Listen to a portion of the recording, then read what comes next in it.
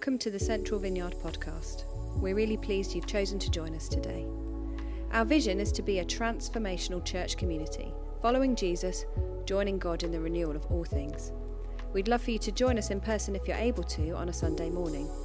If you would like more details, you can visit our website at centralvineyard.co.uk.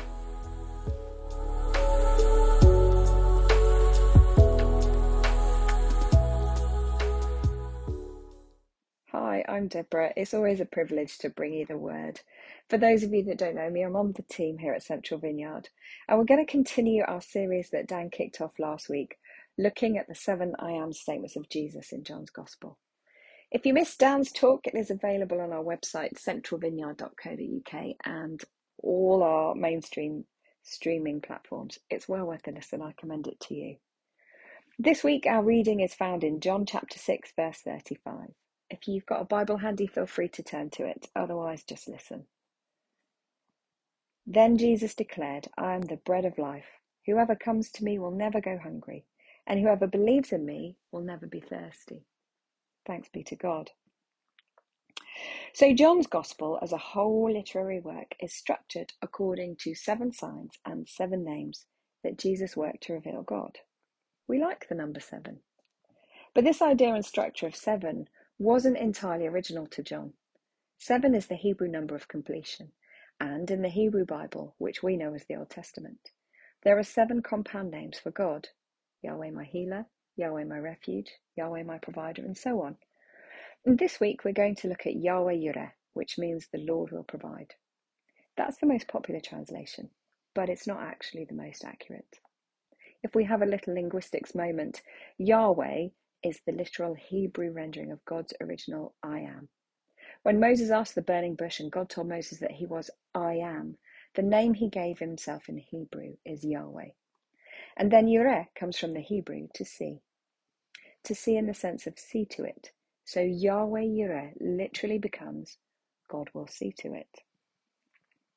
Have you ever had an experience that has caused you anxiety, caused you to overreact, to lose sleep, to worry? I know when we're little and we're learning about the world, sometimes certain situations can feel like a real crisis. You know, when we can't get the shoelace tied and the world's going to end, or we can't get the plait to go right and we're going to be late for school, or even worse, as never happens in our house, the PE kit has evaporated from the face of the earth just when you need to leave the house. The panic builds, and if we're lucky, an older sibling or a parent or another grown-up, they come along and they say, hey, I'm going to see to that. I'll see to it. And they enter into that escalating disaster. Sometimes the outcome isn't always what we want.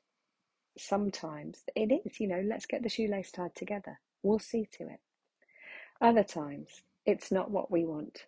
Hey, let's see to it. We haven't really got time for plaits, but let's do a ponytail. Or if we're really fortunate, as the voice floats down the stairs saying, I can't find my PE kit. Don't worry, I'll see to it. Here it is in the clean washing basket. As we get older, that rising panic and impending sense of disaster is reduced as we learn some restraint and emotional control. But the truth is that we never quite lose that altogether, and something is going to crop up that leaves us losing sleep. It could be that we're worrying about a child. A child who's over 18, and we thought, once they were grown up, we wouldn't have to worry quite as much, but actually we still worry, just in a different way. Maybe we've got a new job and we're worried that we're going to get found out. Maybe we've had a job for a while and somebody new has come along and we're worried that we're going to get overtaken. Maybe we're worrying about our parents, our finances, whatever our circumstances are. They cause us to lose sleep, to overreact or to worry, and to feel anxious. Yahweh will see to it. And this series, looking at who Jesus says he is, it's not an intellectual exercise about the names of God through the poetry of John. It has everything to do with our day-to-day life. It has everything to do with your worries about your children. It has everything to do with your concerns about your job. It has everything to do with your finances and all the actual circumstances that you find yourself in. So who is God and how can we know him? Well, we start by knowing his name. God will see to it. Jesus harked back to this idea of Yahweh Yireh when he said, I am the bread of life. But why bread? When God wanted to reveal himself to the masses, what did he give them? Bread, manna in the wilderness. every single day, so they would know what he was like. And when God wanted everyone to remember the big story that he was authoring across generations, what did he give them? Bread, a meal, Passover, to remember him. Later, when Jesus was tested in the wilderness, what was the first thing the deceiver tempted Jesus with? Bread. Turn these stones into bread. And then later on, when Jesus wanted everyone to understand what they were going to witness in the crucifixion, it was bread that he tore in front of his disciples, representing his body. At the end of the book of Revelation, of pictures painted of heaven and earth being reunited as one, of an eternity of love and peace. It's going to be like bread, like a wedding feast that never ends. Bread is the imagery that Jesus uses to bring us into his truth. So let's delve a little deeper. First of all, I want to talk about the sign that takes place just before our reading in John chapter 6. If you've not ever opened a Bible, it may just be that even you have heard of Jesus feeding the 5,000 with some young lad's lunch. 5,000 people with 5 loaves and 2 fish. It's not just a miracle, it's a sign, which is a very intentional miracle performed to reveal something true about God. A sign is a miracle that points beyond the spectacle of the miracle to the identity of the miracle worker. This one is the only one that's mentioned in all 4 Gospels, Matthew, Mark, Luke and John. So actually it's really, really important. And it's not solely a miracle of provision, some really efficient catering. Jesus is up to something a bit more than that. And we're going to go on a bit of a whistle-stop tour of the Bible. I think we can all keep up. And don't worry, I'm going to signpost everything. So let's go back to Exodus, way back at the beginning of the Bible. Exodus is where God shows up to Israel in desperate need of rescue. He turns up in a burning bush, he calls himself I Am, sends down 10 plagues, parts the Red Sea, and then sends down bread from heaven, manna, as the Israelites wander through the wilderness. So when God shows up and he marches you and your family from baking bricks under the boot of an oppressor to a promised land of freedom and prosperity, you're going to want to remember that, right? You're going to want to mark that. And God gave those Israelites a Passover meal to remember all the signs that pointed to him, a way to taste and remember the God who had delivered them, the signs that pointed to someone beyond themselves. Excuse me. So if we go back to John chapter 6, Israel's neck is under the boot of a new oppressor, the Romans.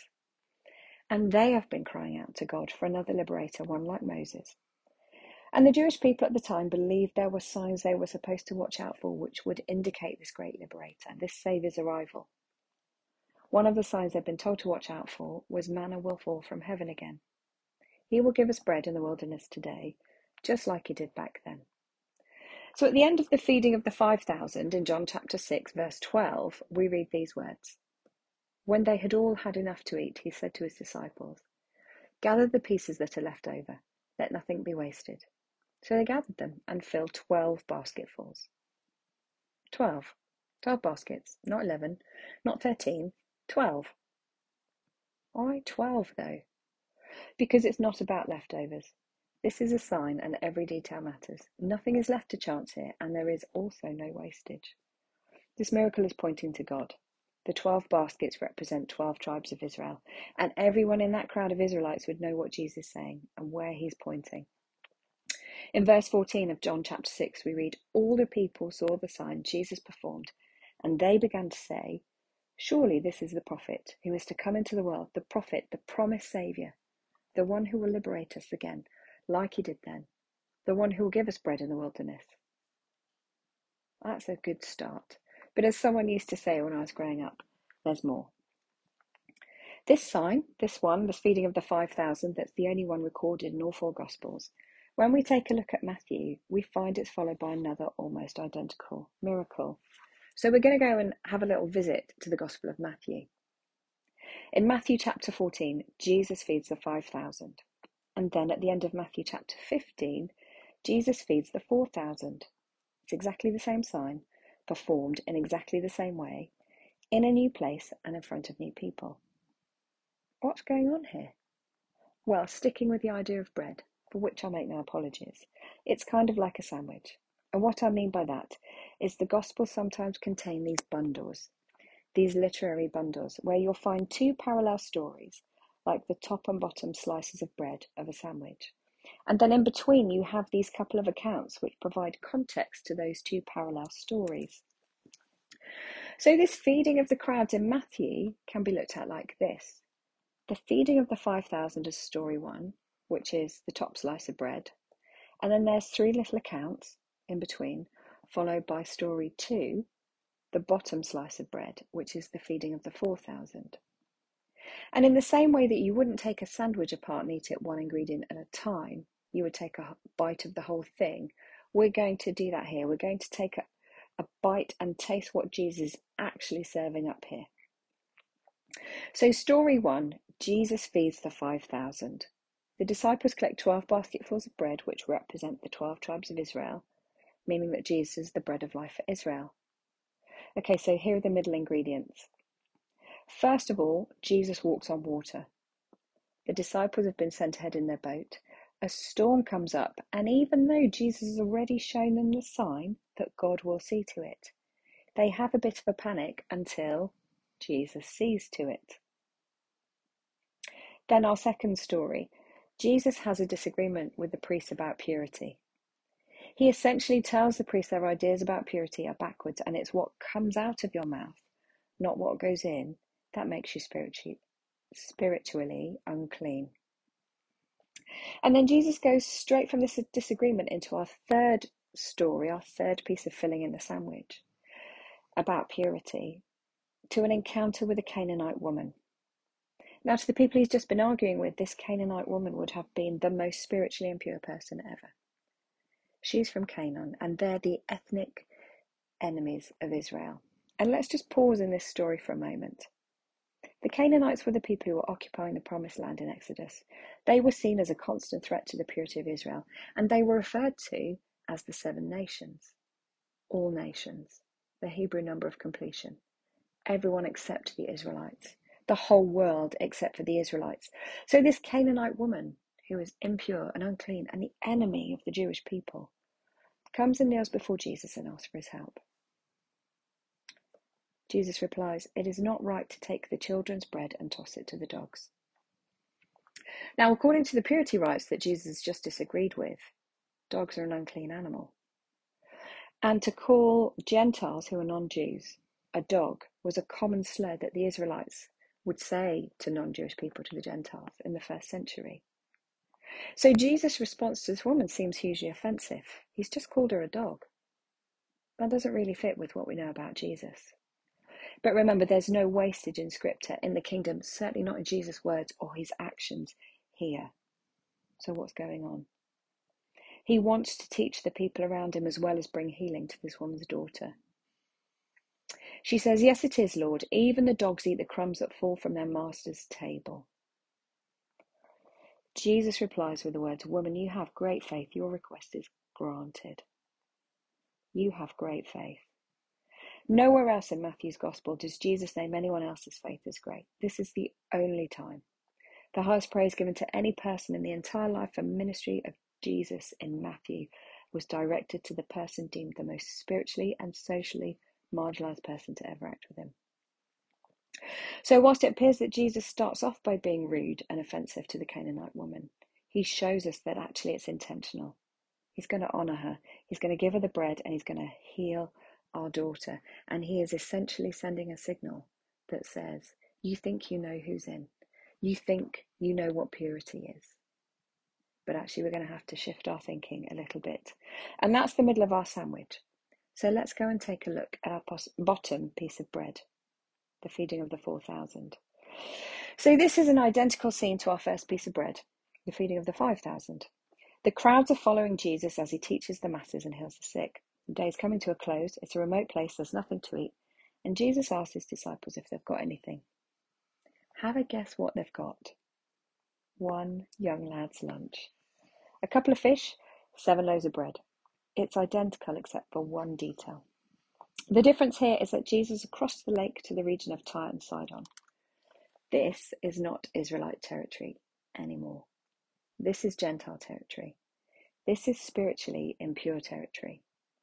The people gathered around him this time, hungry and in need of food, are not Israelites or Jews.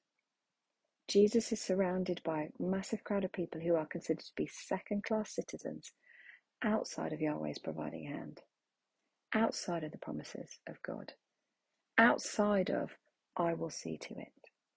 To this crowd, Jesus performs the same sign.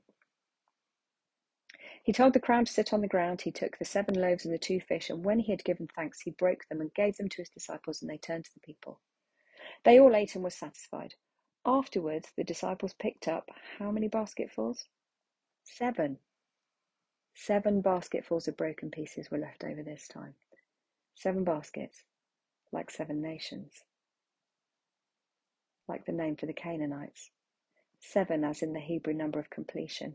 7 baskets for all nations. 7 baskets for all the people outside of the Israelite Jewish people. Do you see what Jesus is showing to us here? 12 baskets that say, I'm the provider of Israel. And 7 baskets say, I will see to it for the whole world, for all people.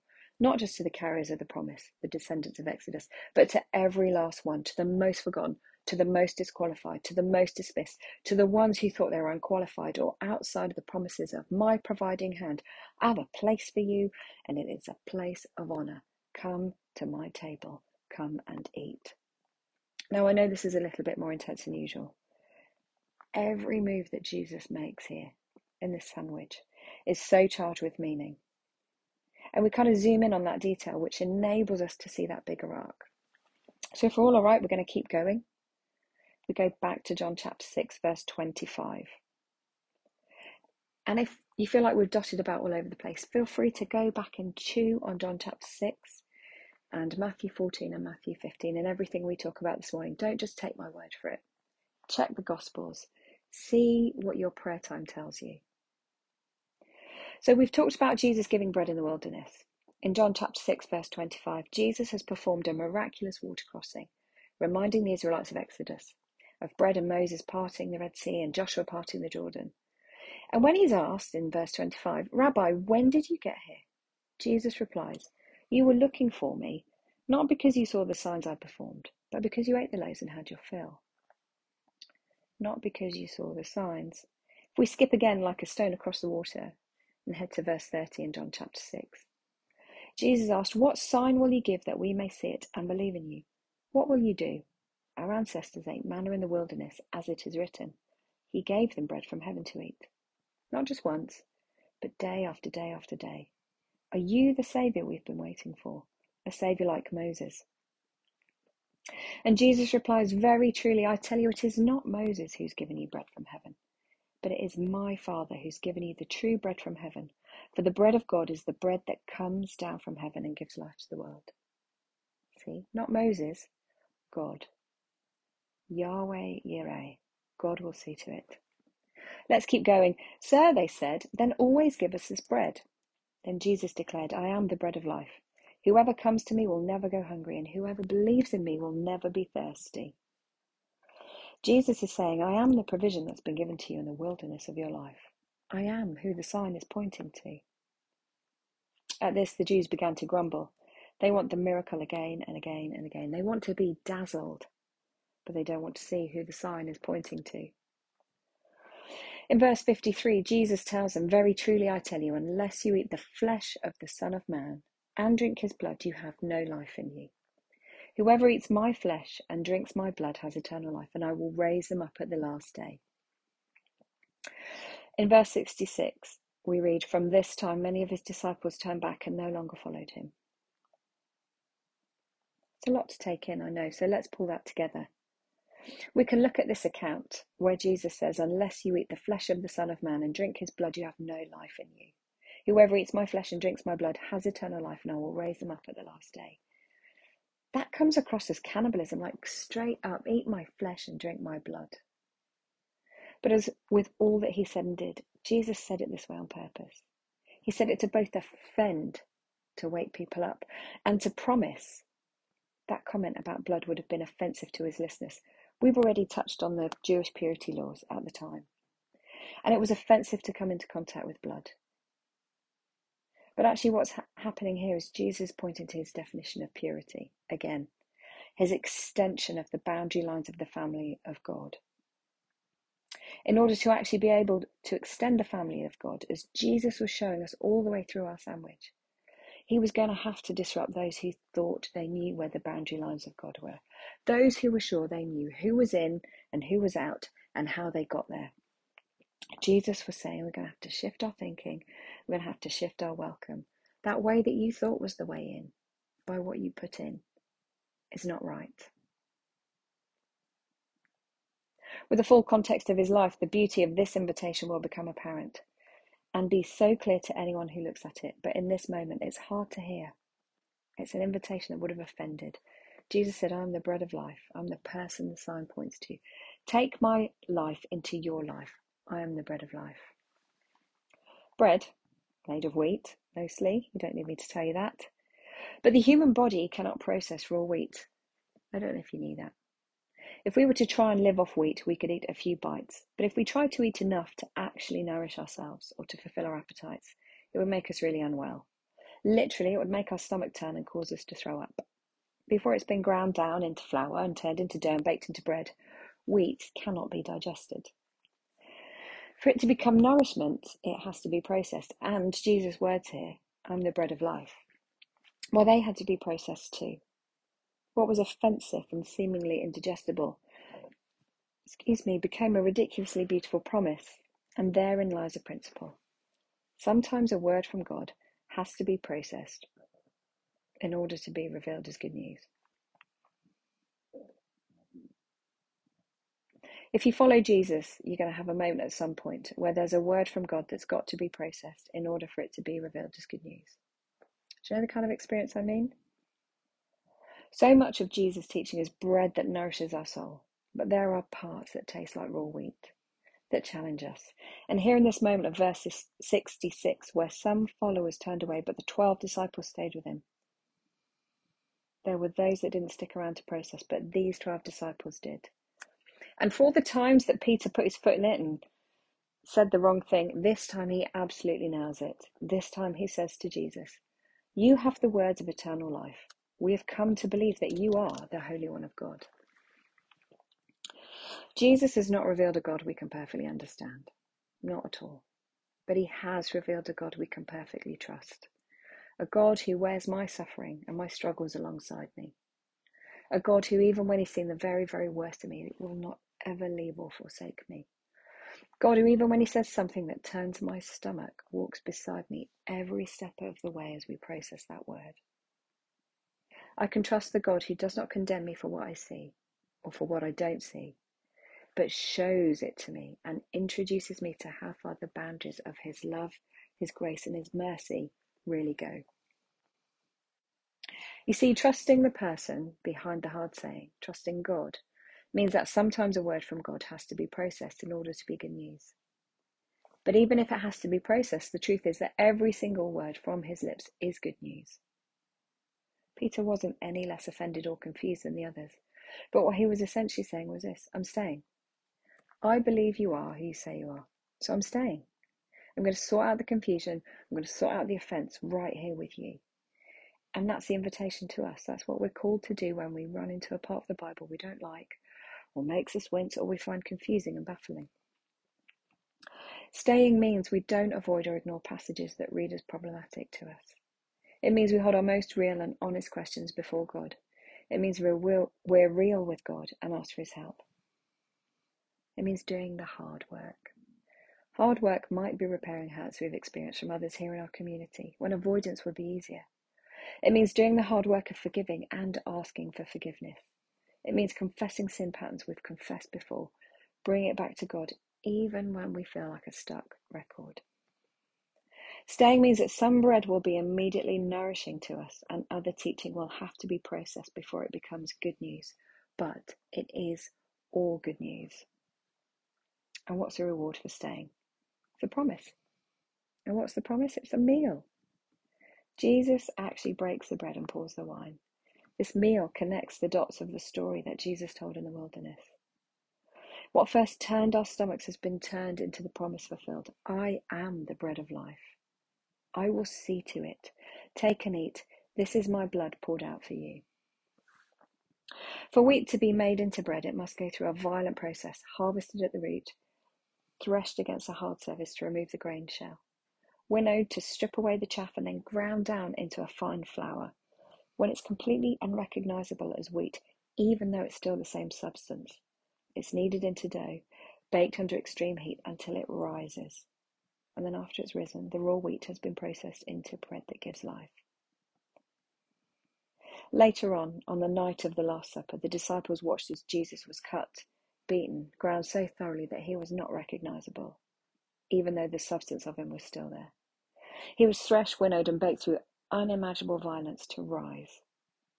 The promise of the gift that won the greatest victory. Jesus told us every time we gather to share the meal to remember him, that we will join him in a feast in eternity, one that never ends. So as I bring this in, I want to share with you the 3 phrases that bring the most joy to the human heart are this: I love you, I forgive you, and dinner's ready. Doesn't that sound like Jesus? I love you, even when you didn't know me. I loved you. I forgive you. I've already seen to it. And dinner is ready. Come and eat.